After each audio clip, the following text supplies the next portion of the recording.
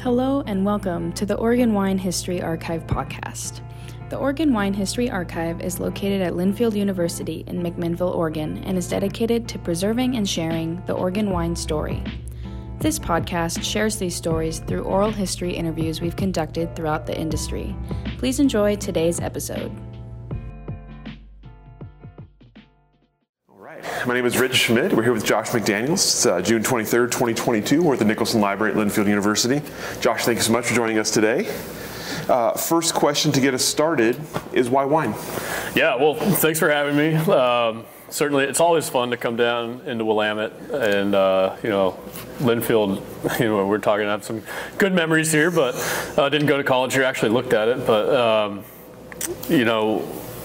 it's just such a beautiful area, and it's always like a nice kind of, it reminds me of Walla Walla, but in a different way, and so it's a nice complementary place to visit, but also a nice kind of,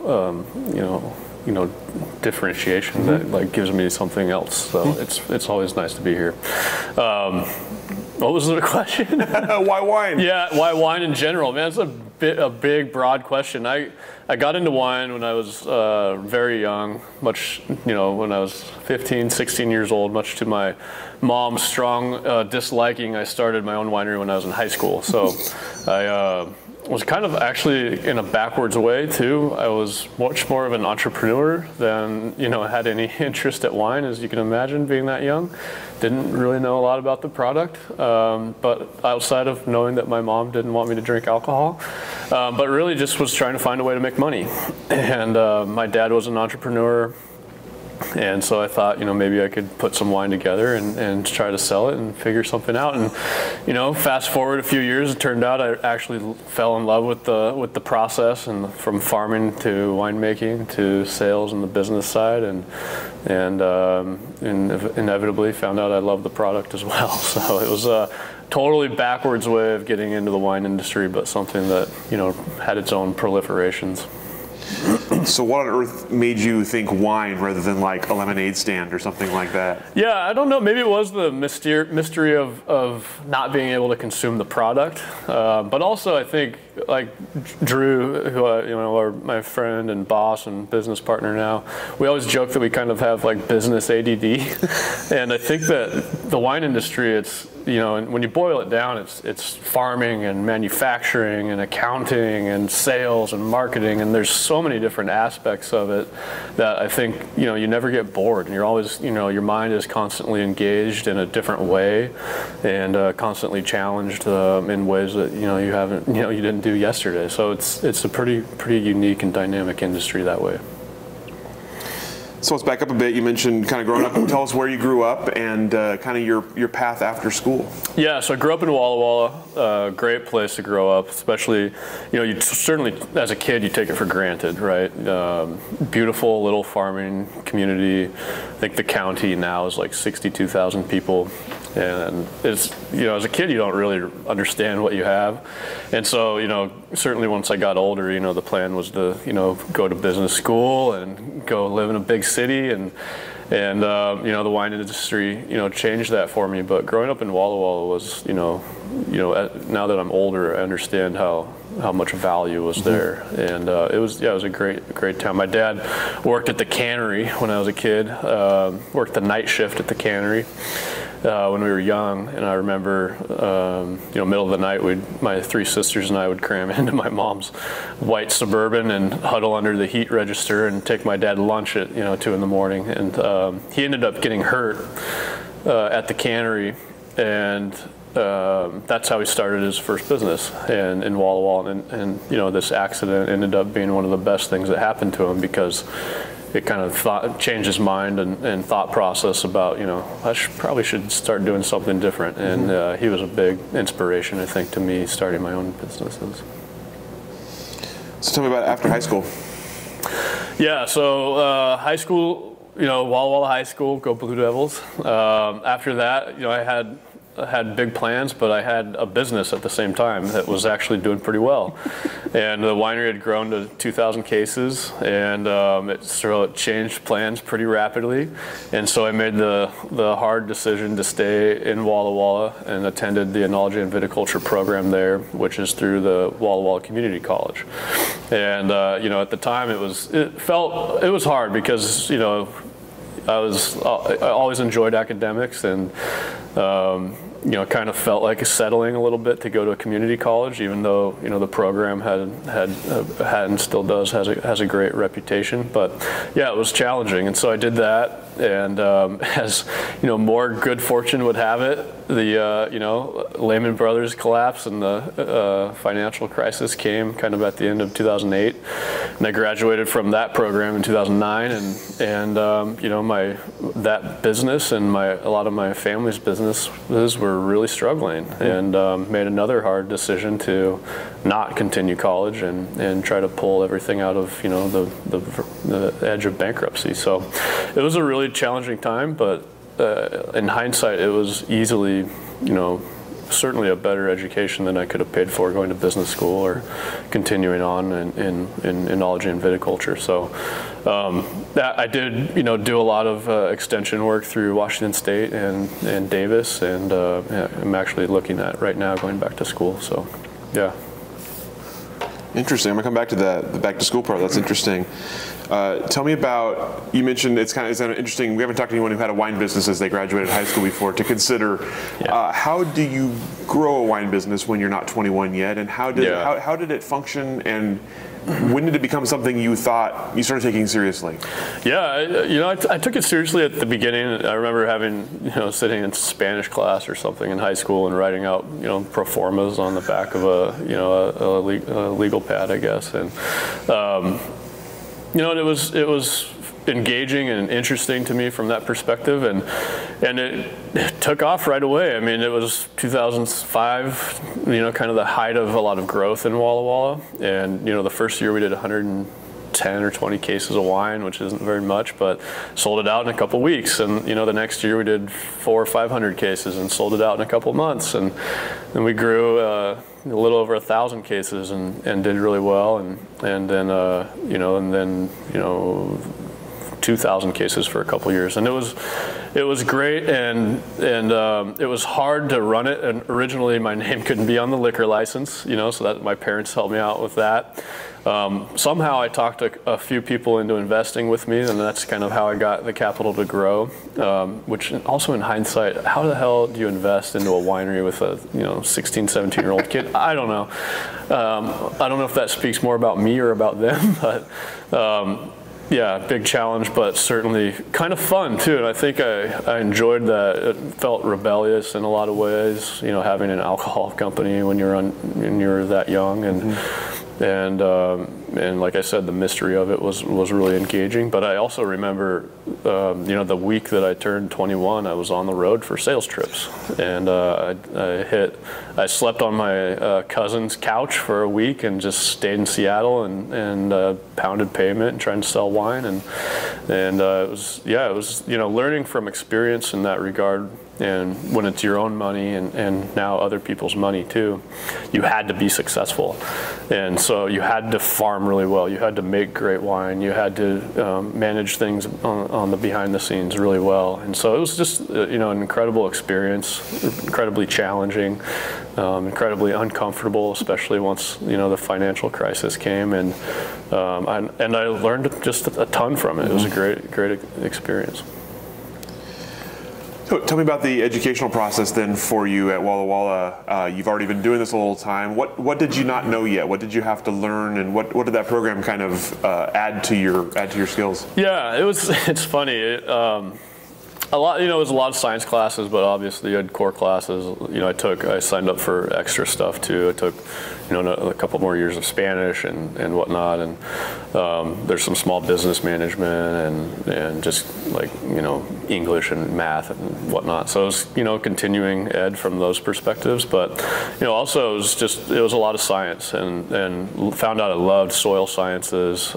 Had an incredible professor for those 2 years, and then there was plant sciences, and it was just a lot of just refinement and like background knowledge about what you were doing. But I think you got a broader understanding of what you were trying to accomplish too, or what you were accomplishing. You actually understood how you were accomplishing it. So, chemistry or biology obviously played big roles in that too. Mm-hmm. Yeah. So you mentioned after school, obviously rough financial time for everyone, hitting close to home.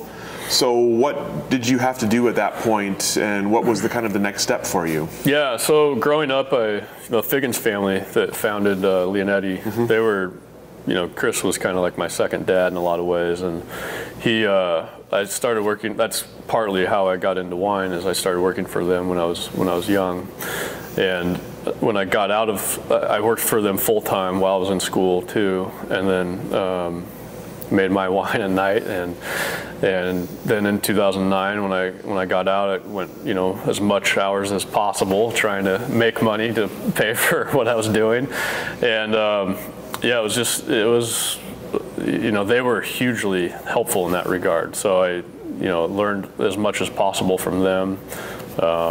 They actually gave me money to go to school too, and gave me, I remember Chris gave me some Cabernet plants to plant, and I bought their old barrels, and I used their vineyard crew on the weekends. Their vineyard crew would come manage the farm that my wife and I had. So it was just a crazy, all-encompassing time of my life that you just worked your ass off, and it was challenging, and I'm glad I'm not in that situation now, but I'm really glad I went through it.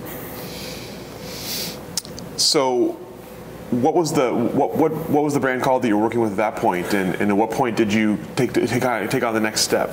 Yeah, so it's called Sweet Valley, which was named after the Walla Walla sweet onion, which was, as a 15-year-old, it was a great name, but the kind of the misconceptions about sweet wine turned out to be a hard marketing hurdle to get over.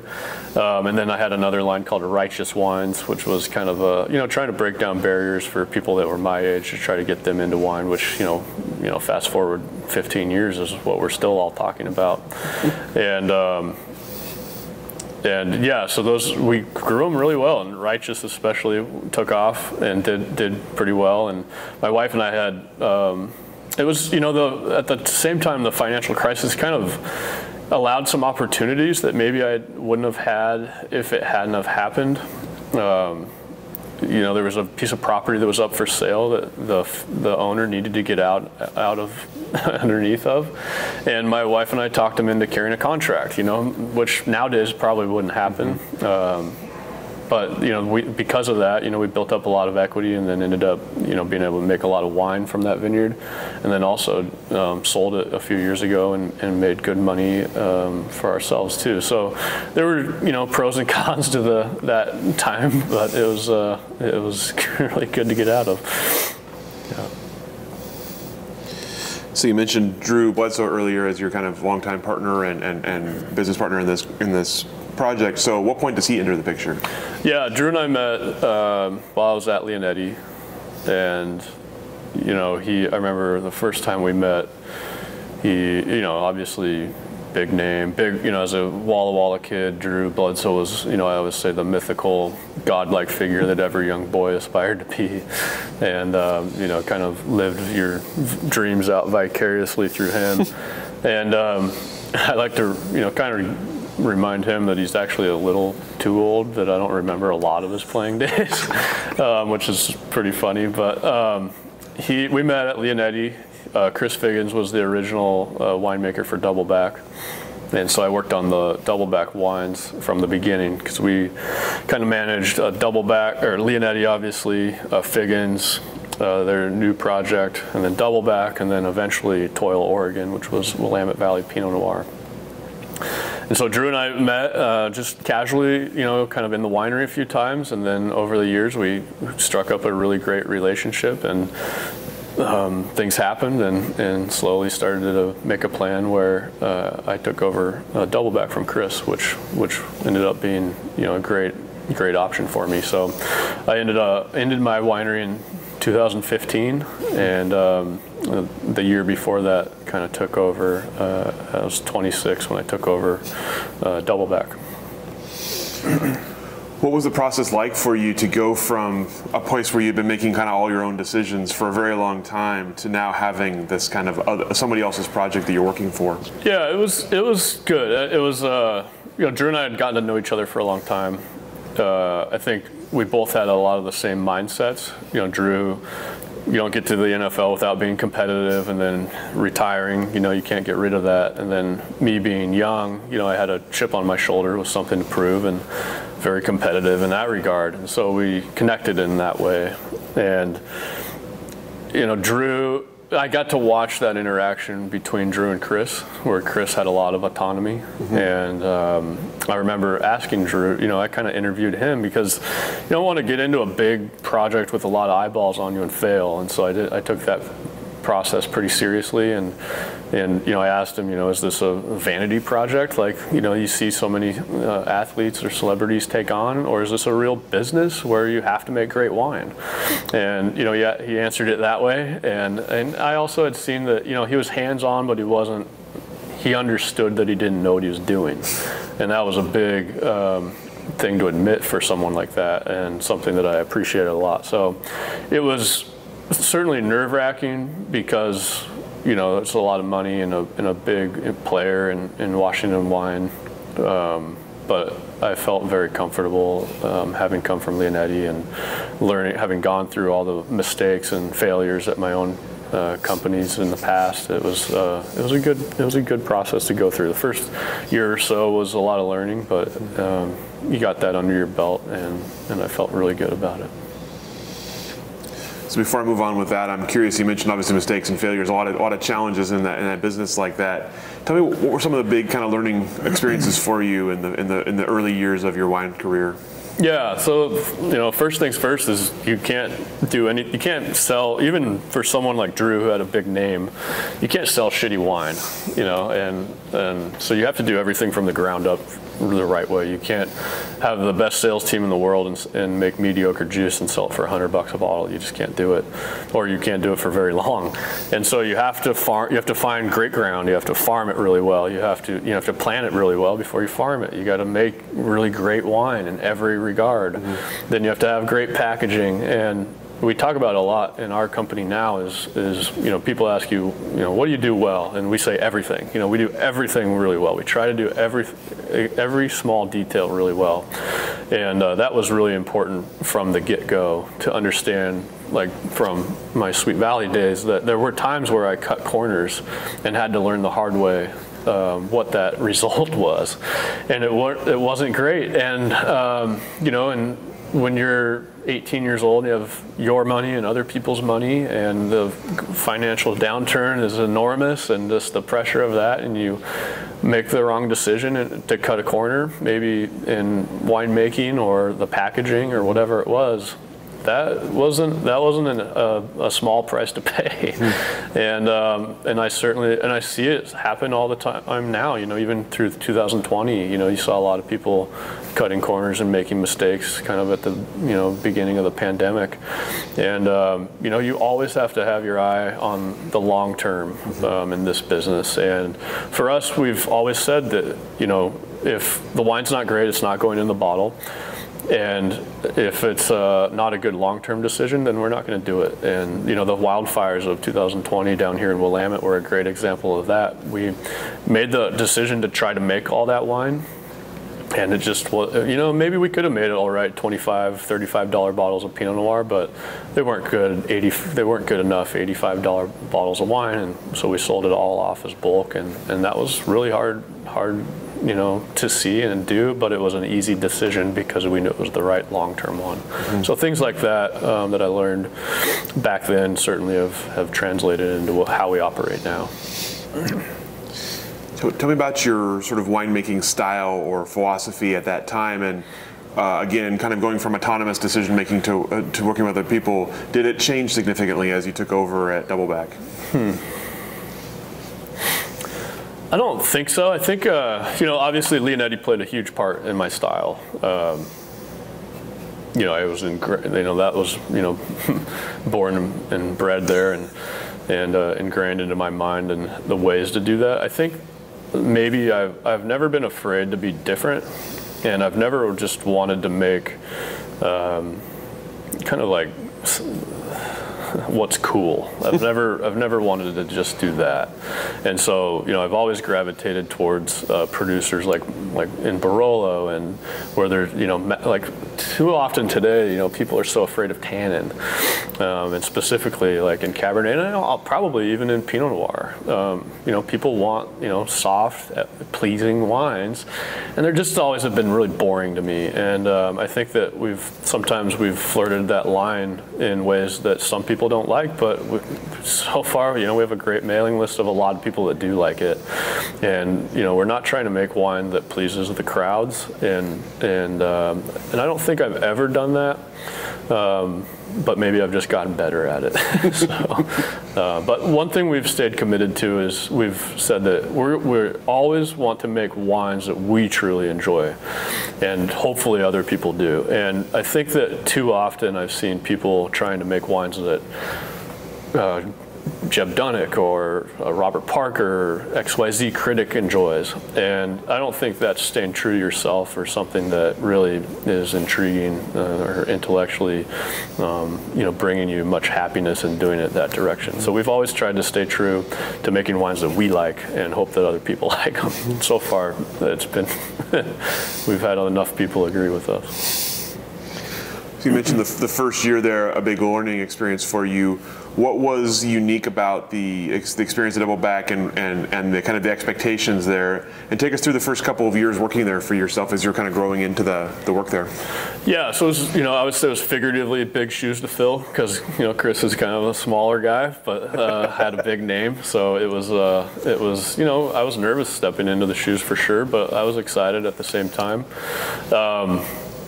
What did I learn that first year?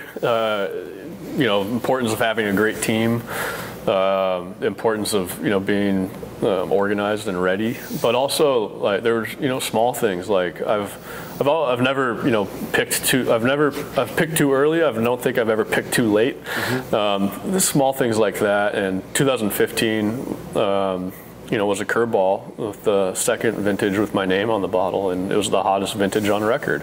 And big curveball, and especially with Cabernet and the estate sites that we have in Walla Walla that we farm, challenging, very challenging. Easy to extract way too much tannin and make these wines that are just super out of balance.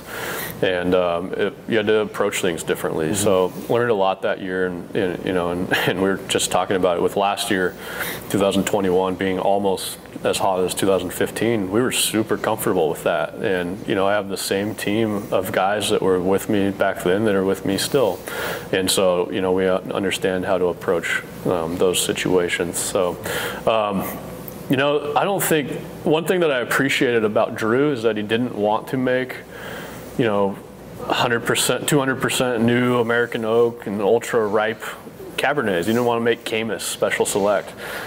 He wanted to make something that was number one true to where we both grew up, because he grew up in Walla Walla too, and also something that was elegant and complex. And one thing that he talks about a lot is rather than your first glass of wine being the best, he wants your last glass of wine in that bottle to be the best sip that you have. And I think that speaks a lot to wines that age really well, and wines that pair with food really well, and not just wines that maybe you first fall in love with like when you're young into wine, that are like obvious wines, wines that start to open up and unfold and have layers and complexities to them. And I think that's unfortunately maybe the rarity these days, but maybe the pendulum's swinging back to that. So I appreciated that a lot, and was something that I obviously bought into and was excited to continue on. I'm curious about how as your role evolved. Give me an idea of sort of vineyard time, winery time. How did you kind of break it down, and what were you still learning along the way, or what were you kind of looking to kind of add to your skill set? Yeah, great question. The first thing that I saw at Doubleback when I took over was, we had 2 estate vineyards at the time, and growing up at Leonetti, we had 4 or 5, maybe 6 now, and that was a big piece of the puzzle to me. And when you have these extreme vintages like 15 and 4 years prior to that, we had the coldest vintage on record in 2011. And so when you have these just dynamically different growing seasons, you need to have vineyard sites that are also dynamically different. And so we had McQueen Vineyard, which is a little higher elevation, up on top of a ridge line of fractured basalt. It's very windy and just incredibly hard to farm, but it's all tannin and acid. Then we had Bob Healy at the time, which was kind of the heart of the hill, that was riper and pretty fruit and a little bit more lush.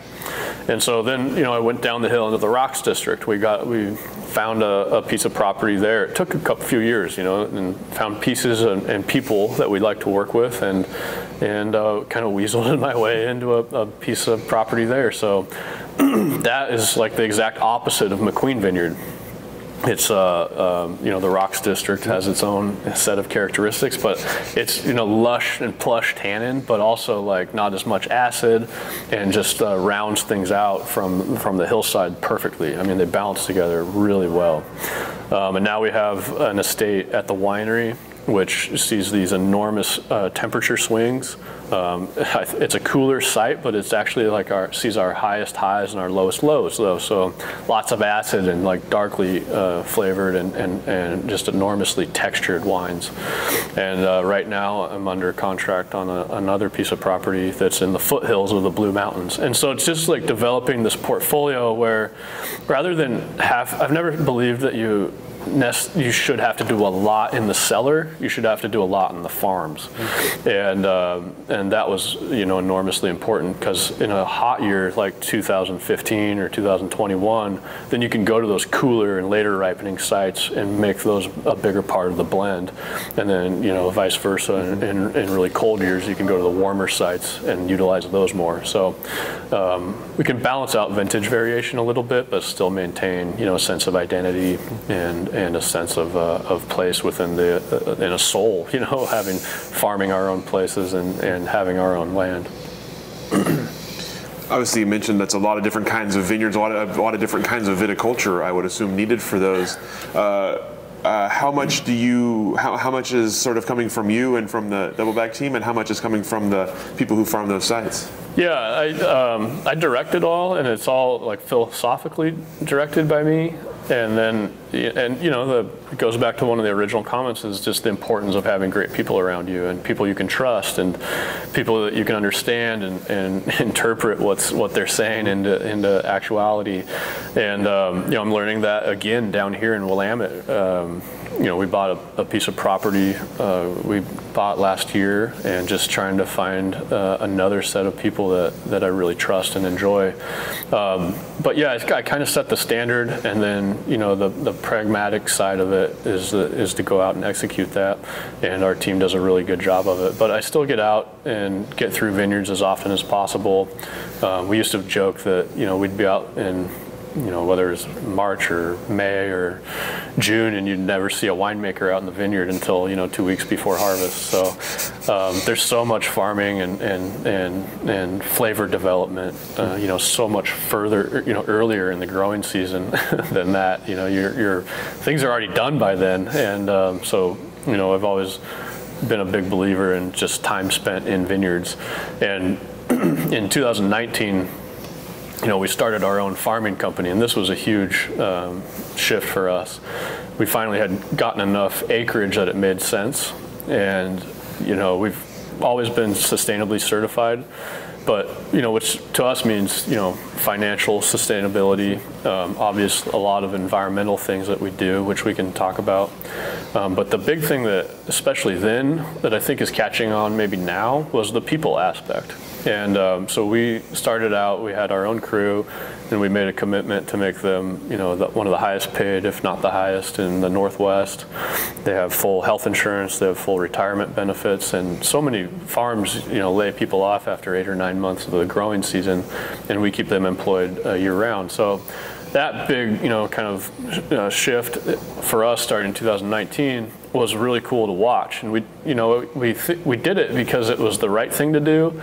But the unintended consequences and benefits we couldn't have measured or expected. And I remember in harvest of 2019, October 9th, there was a fall frost event in Walla Walla, and wiped out a lot of vineyards, and we were in pretty good shape. And so our crew went and helped one of our neighbors pick their fruit, and one of our crew members they finished up, and I think it was our crew leader Pedro, he came out and to our vineyard manager, and he's like, boss, and I'm like, yeah, Pedro. He's like, this vineyard looks like shit. Our vineyards will never look like this. And it was just little instances like that, that started to click, wow, because we took care of them, they're taking probably even better care of us. And because of that, they're staying with us. And so it's the same group of people that are attending every vine in our vineyard.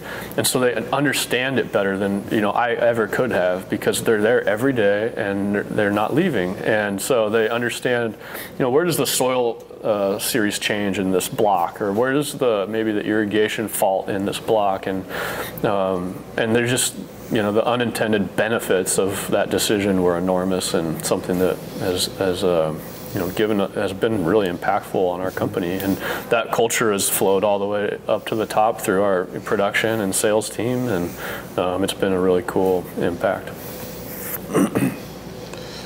Tell me about the sort of the farming style and its evolution in the time, if it's evolved at all. Yeah, well, right now we're all live.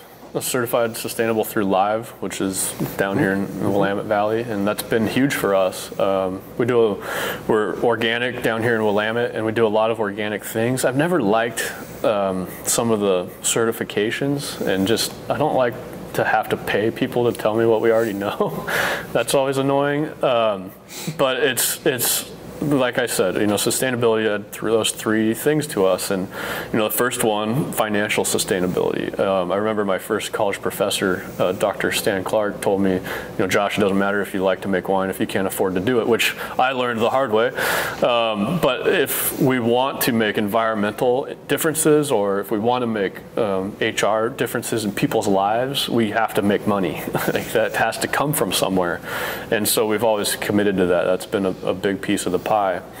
And then, the environmental side of things, we bought Mimi Castile's place down here in Willamette, and she's been incredible. And I've always enjoyed soil sciences and biodiversity and understanding how to make things better, but she's really ignited another spark recently and get it going back down that rabbit hole, which has been really fun, and gotten really big into better understanding regenerative farming practices. And particularly, we were in Napa last spring with at Harlan, of all places, and fully prepared to hate Harlan, but good Lord, it's beautiful.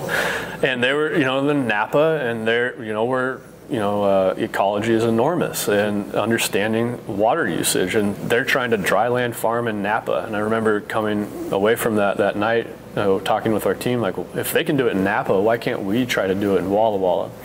And so, trying to understand, regenerative farming practices within that realm much more deeply, and trying to push things towards that end of the spectrum, because if we can get there, it's enormously impactful on all three of those things within sustainability. Obviously financial cost savings, and then obviously the environmental impact of not pulling water out of the ground and spreading that out across a piece of property. So it's just that style, I think, is probably stayed the same, but enormously evolved, and just one of our core values in our business is being open-minded, and that's been really key to being able to make those pivots, and not being afraid to say I was wrong, and how do I get better. So before we get to the purchase here in the Willamette Valley, kind of before you decided to kind of get into a whole different realm of the wine industry. Tell me about how the business had progressed and sort of where you kind of felt the stature of Doubleback was. Yeah, so Doubleback is like right around 4,500, 5,000 cases of production, and it's all allocated and sold to a mailing list and private to go out to the winery. And we didn't want to screw that up at all. We really enjoyed that size and the quality of the wines, and also always feeling like, even though we were making some of the best Cabernet, on the West Coast, that we always felt like with that size, we can continue to get better. And that was really important to us. At the same time, we just launched, 10 years after Doubleback had launched, we launched Bledsoe Family Winery. And that was really, twofold. One, we felt like because of that, we could make Doubleback better also, because we had more access to fruit. And then also, Drew and I both grew up in Walla Walla and understand that not everyone can afford a $115 bottle of Cabernet, and we can't always get people into the winery. And that's kind of lame to us, right? I mean, his parents were school teachers, and my dad worked at the cannery. We didn't grow up with money, and so it was important to us to have something that was more approachable, more affordable, and a little bit easier to understand and digest. And that went really well. And Willamette kind of came up in so many different odd ways. My wife and I during college loved to come down to Willamette because it was wine country, but we didn't know anyone. And so it was kind of like an escape for us, where we could go to be in a tasting room and not know anyone, and found out, like, holy shit, these wines are also incredible, and the valley is beautiful. So that was kind of like the first bug for us. And then Drew's wife Mara, she grew up in Lake Oswego, so there was kind of a pretty close hometown connection to that.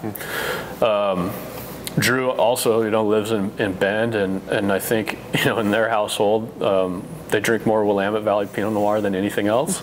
So that was important. And then for me on the production side, we launched Bledsoe McDaniels, which is the Willamette project, in 2019.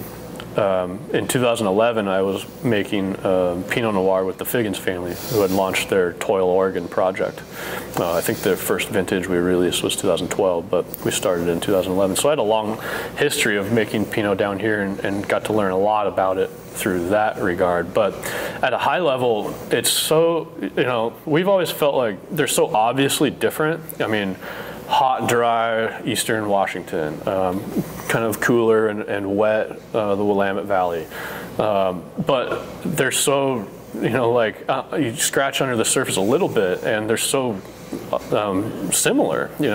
All the lava flows that formed Walla Walla and the Columbia Valley also mostly formed the Willamette Valley. The Missoula floods, the two most foundational and transformational pieces of the puzzle were the exact same. The Missoula floods broke through, carved out the Columbia Valley, and then backed up into Walla Walla, continued down the Columbia River, and then backed up into the Willamette Valley too. So those two things were enormously similar. We were making Syrah in the Walla Walla Valley, and it's, highlights terroir really well. It's like a product of the exact place where it was grown. What is Pinot Noir? It's the exact same thing. So there was obvious differences, but very, very unique and interesting similarities that I think nobody ever talked about, and we wanted to kind of highlight that. So launched the project, and in 2019, and it's gone. We released we actually made the 2017s under a different label, and sold it under a different label to see kind of how it went and how the wines were, and it went really well. And so 2018 was our first vintage. And it's gone really well. And I also think, Pinot shows everything really well, and this has been one of the most interesting things to me is, you have to be very precise and understanding of the site and farming and winemaking too. And having to do that, I think it's also made me a better Cabernet winemaker. So like back to unintended benefits, right? I didn't think that would happen, but it's been, a lot of people say how can you be like a great Cabernet producer and then think you can be a great Pinot producer? And I think, those the collaboration of understanding those differences, I think, helps make you maybe a little bit better, more well-rounded. What are the main differences when it comes to production of the two stuff, Cabernet and Pinot Noir? Yeah, well, the obvious ones, Cabernet, we bring it in, we beat it up. I mean, we just, kick its ass in the winery. I mean, a lot of oxygen, depending on the blocks, some heavy extraction, depends on the block, some really light extraction. So those are the big differences. Because Pinot, we come in generally very gentle and very hands off, and not any oxygen, and it's just those are the two obvious factors. But we do some whole cluster fermentation with Pinot Noir, which I really love, and don't do any on Cabernet, obviously. But yeah, those are the two high level obvious differences that people see. But at the end of the day, it's still very similar. And if you can just compartmentalize and see the big picture for each project, then you can understand the pieces to the sum, the later sum, and develop those individually. So when the time came that you decided to kind of go into Pinot Noir and find the valley, was the plan all along to eventually purchase land here, or did that just sort of come about? If we always have said if we were going to get serious about a project, then yeah, we want to be estate driven, just like Doubleback. It's important to us to be connected to the land. It's important to us to have people that we trust managing it, and then and just philosophically, it's more interesting, I think, to us, like as consumers, when that's the case. Mm-hmm. It's just like the vertically integrated model is just like.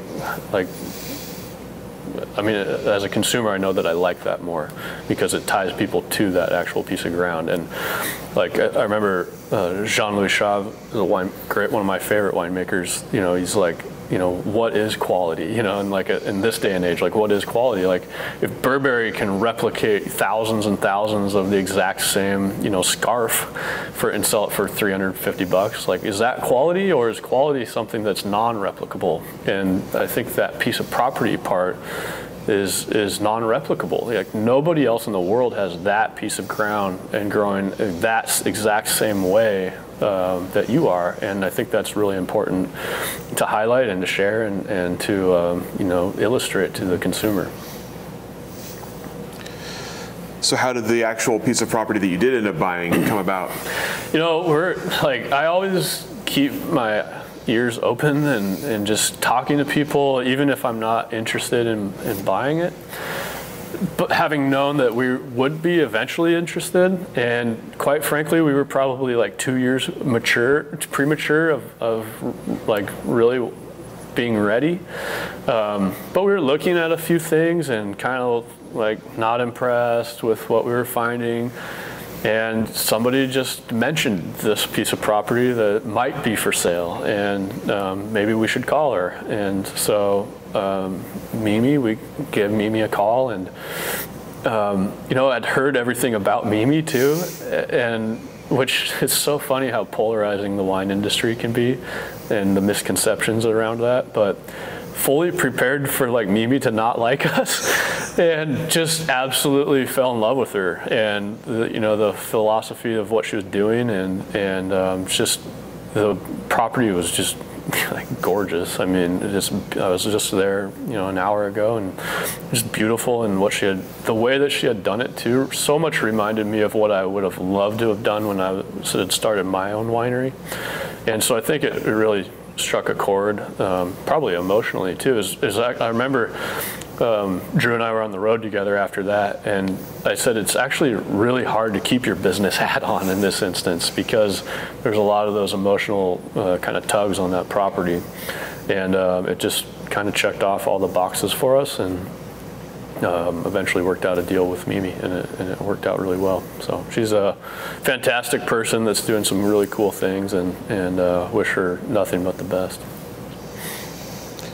So with the property, as you started to get to know it, what do you kind of like about it now, and what do you see coming down the road? Yeah, well, first thing that I loved about it is in winemaking, I've always tried to, the funny and stupid analogy that I've always used is like, if you're Bob Ross on TV and you're trying to paint this masterpiece, you need a color palette, right, to do it. And so we've always thought about wine in that regard. Hopefully we paint something better than a Bob Ross painting. But, you need different colors. And so that property to me had, different clones, had different soil types, had different aspects in so many ways, had different row orientations, and had different angles to the sun. There was just so much there in that one property from which you could make completely different wines. And so if you can make completely different wines on that property and then bring it all into the cellar and then blend it into something that works, there's a ton of potential there. Or not blend it into something that works, keep them all individually separate and highlight things that way. So that was, at the high level, that was, extremely intriguing to us. And we also liked, there's a house on the property, and we liked the idea of, we've always thought we were going to try to replicate Doubleback in the Willamette Valley.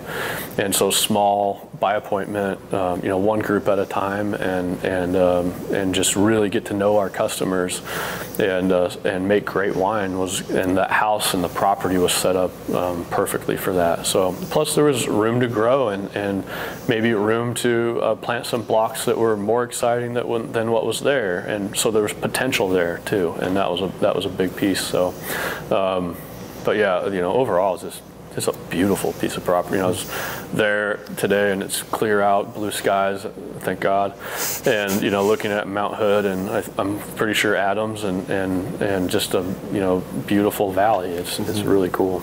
So, and then take that onto the philosophy that Mimi had established there, and us trying to continue that, and understanding we will never fully be able to replace Mimi, but trying to take what she had established and build on it and do it in our way too. So, just an awesome opportunity.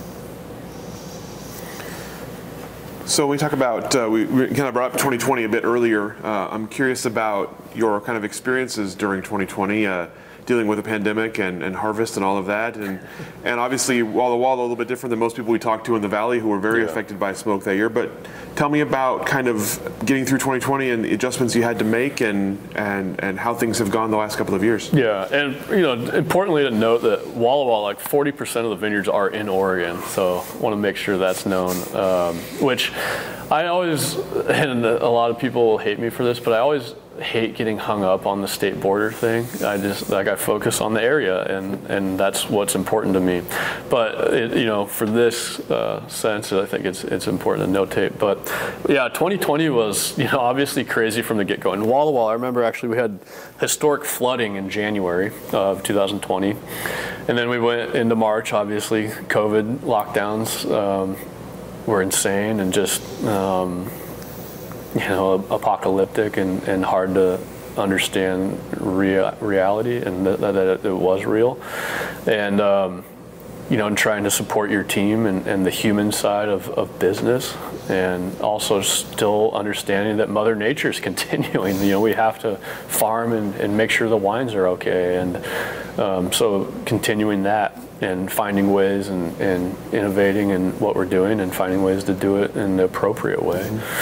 And then, the wildfires that happened, and I think, I know for sure, the wildfires, the smoke taint issue is easily the most frustrating thing I've ever gone through as a winemaker. There's like no rhyme or reason to it. It's extremely hard to understand from an air quality index level, and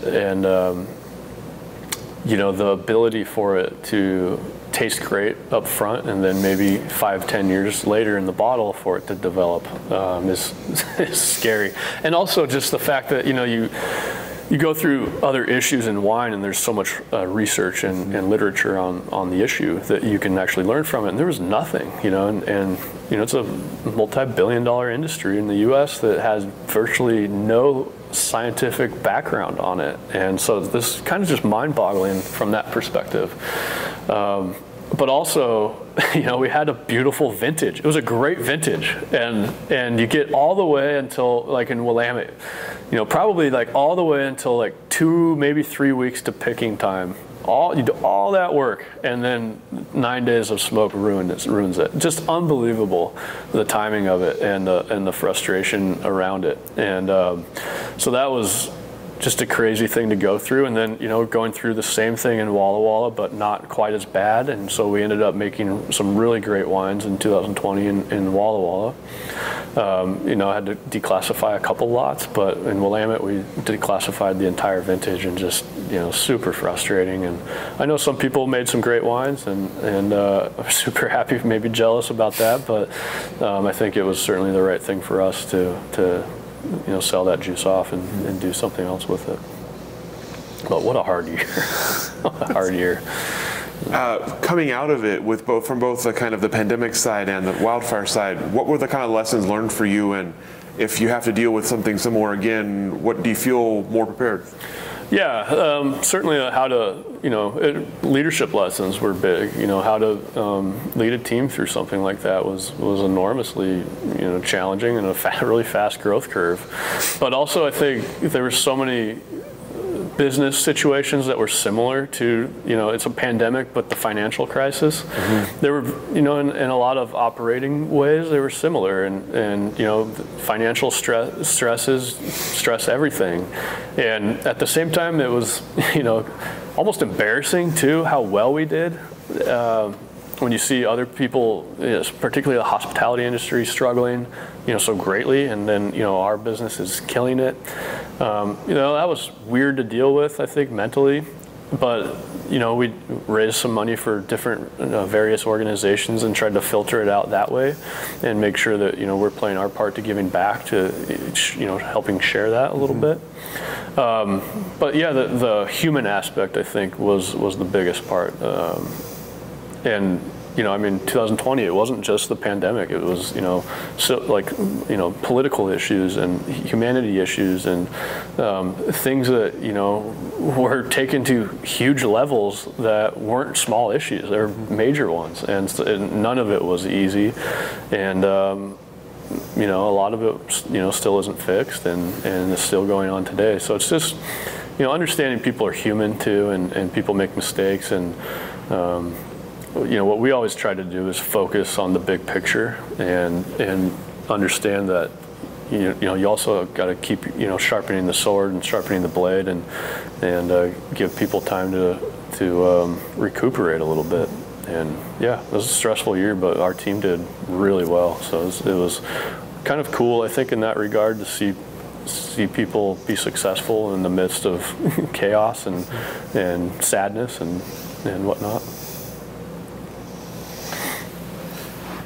So tell me about looking ahead a little bit now. You've got obviously a kind of the established brand, the newer brand, and the even newer Willamette Valley project. So tell me about what comes next for you, or for Doubleback and for Bledsoe family, and now the Willamette Valley.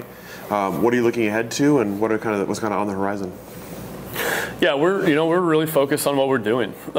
We really like what we're doing. We really like where we're at, but trying to get better at it. I think that's the main take home there for us is we don't want to get out over our skis. We don't want to grow just for the sake of growth. We want to make sure that we continue to make better wine and not get complacent or go the opposite direction. So we're just really focused on doing what we're doing and trying to get better at it, and building a company that nobody wants to ever leave. And yeah, it's just right now we're doing a lot of planting in our estate vineyards, so developing those more and more, and continuing to just fill in some gaps, I think, that we have. Like I talked about with the estate sites, is just, this last vineyard that we're under contract on is kind of like one last piece of the puzzle in making Doubleback a great wine in my mind. And, hopefully in the Willamette Valley, we continue down that same path. I don't think it's something we're looking for actively, but if something comes up, then we're certainly excited about that and trying to continue to make better wine. And what about for yourself personally as you look ahead?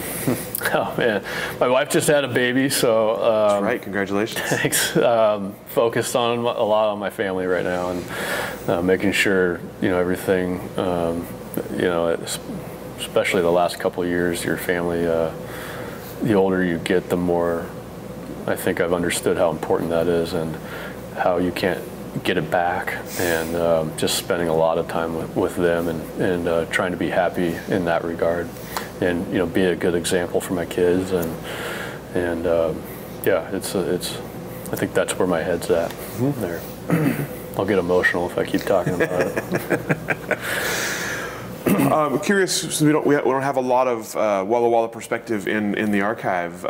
We have some, but not a ton, although we do have Gary Figgins and Chris Figgins. Tell me about, you mentioned Walla Walla kind of small, obviously has boomed as a wine area. Tell me about watching its development and what it kind of looks like now, and maybe a look ahead to the future for Walla Walla. Yeah, so I was big, my hometown, love living there, beautiful area. Like I said, as a kid, I wanted to leave, and now I don't know if I ever will, outside of maybe just traveling. Mm-hmm. And yeah, I love living there. It's a great place to raise kids, and we have great food scene there. James Beard chefs, and the hospitality industry is getting better and better. And so, just a beautiful, awesome place to live. Chris and Gary Figgins were huge in my life, kind of the founding fathers of really Washington wine on the qualitative level. It was the 1982 Cabernet was named top Cabernet in America, and put things on the map. And the way Gary did build that winery was incredible, and I think I actually wrote a paper on him in high school, which is super funny. But he worked at the cannery actually with my dad, and that's kind of how we first kind of knew each other. And he's a true American, dream story kind of thing. But Walla Walla, I think, 20 years ago was not as half of what it is now. The food scene's come a long way, like I said, and hospitality is on that way. And then, there's been some good outside investment. But one thing that I like about Walla Walla that I think that's different than like Napa or even Willamette to an extent, being so close to Portland, is that it is a true destination. So if you're coming to Walla Walla, you're coming for wine. And that's different, I think, certainly in Napa, where you can day trip out of the Bay Area and go up and hit a few wineries and have dinner and head back home in the same day. And you can do that here out of Portland too really well. But in Walla Walla, it's really hard to do that. So I think, because of that, I think maybe some of those not higher, but bigger wine companies have been a little bit slower to come in, because of that, you're not seeing, 40,000 people through a tasting room every year. So that's a little bit more challenging, but it is starting to happen because the reputation has grown so much that, you saw the Jackson family just purchased a piece of property, and they're going to do a high-end wine project in Walla Walla. And the Valdemar family, the oldest winemaking family in Spain, built 3 or 4 years ago now and opened a winery. So there's some really good investment, and the coolest thing that I've seen is that people are doing it the right way. The Jackson family, they're actually making their wine at Doubleback, and so we've gotten to know them, and kind of like Mimi, I was fully, but in reverse, I was fully prepared to hate the Jacksons. It's the big corporate company coming in, and they're going to ruin everything. And it couldn't have been more different. Opposite of that, they were just asking questions, and what can they do to help, and what are the best things that how can they do this and how can they do that, and they just came in with a great attitude, and they're doing things at a high level, and just I think are really bought into the success of the valley too, and buy-in of that high tide rises all ships kind of things, rather than come in and we're Jackson, we're going to do it our way and fuck all the rest of you. So it's just been cool to see the continuation of good people coming to Walla Walla, which that can change quickly, but if we can help foster that, I think it's a good thing. We've always had that approach, don't badmouth people coming in, let's see if we can help them and get to know them and point them in the right direction.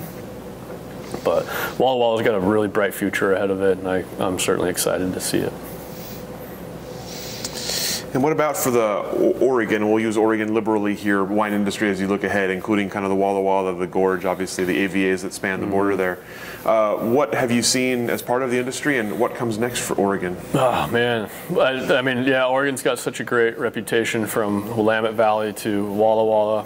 The Rocks District, which is part of Walla Walla, was named the most distinctive terroir in America, from Wine Spectator. Like, that's a huge statement.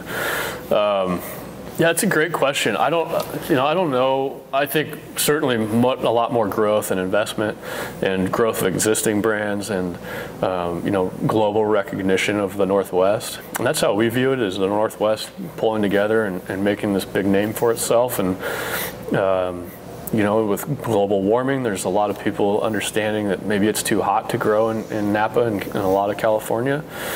And, we're certainly a lot more poised to accept some of that than other places. So there's just, I think, the sky's the limit for where we're focused in Willamette and in Walla Walla. And, Oregon as a state is just, there's so much to offer. I mean, the Northwest has great, a beautiful place to live. There's the taxes aren't as bad as California, and we grow everything, from vegetables to fruit, and we also have great salmon. I was driving down the Columbia River early this morning, and I got it's Copper River salmon, but we got some Columbia River salmon that's coming soon too. And so like the Northwest we've got great Cabernet and great Pinot Noir and great Chardonnay and great Riesling, and I've had some pretty good Chenin Blanc. There's and sparkling wines now, so the Northwest is an incredible place to live, and I think people are starting to see that, and I think that there's just a ton of good growth, I think, because I think the leadership understands how to try to point people in the right direction and control the growth in the right way. I'm interested to hear your answer to this question, because we've never had anybody who kind of had a wine brand already at the age we're talking about here. But if someone were coming out of college interested in joining the Oregon wine industry, what would your advice or words of wisdom to them be? Have already started a couple of years early. Yeah, I would just say, be humble, and don't be afraid to take a lower end job that you're not going to come out and be a CEO of a company and enjoy that, because I think if you start at the bottom and work your way up, you get a lot more respect for it, but you also get a much better understanding of what you're doing, and that'll just help you in the long run. And I think, be patient, work hard, and be a good person. Don't burn a bridge. The wine industry is really small, and people talk, and I can't tell you how many phone calls I've gotten from people for job references, and it's like, yeah, they're a great person or not, and my reputation or yours is what you have, and just be a good person and be humble and work hard. All right. All the questions that I have for you. Anything I didn't ask that I should have? Anything we didn't cover here today? No, that was great. Yeah, good stuff. Fantastic. Yeah. Well, thank you so much for your time, for joining us here today. Thank you. And I'll go ahead and let you off the hook. Yeah, awesome. Appreciate it. Thank you for joining us for this edition of the Oregon Wine History Archive podcast. And thank you to all our supporters, partners, donors, and interviewees who have helped make our project a success. Be sure to check out our website at OregonWineHistoryArchive.org for more interviews, photographs, wine labels, and more. And stay tuned for more interviews as we tell the story of Oregon wine. The Oregon Wine History Archive podcast is brought to you from the Oregon Wine History Archive at Linfield University, with a very special thank you to all the Linfield Archive students who have contributed to these oral history interviews over the years.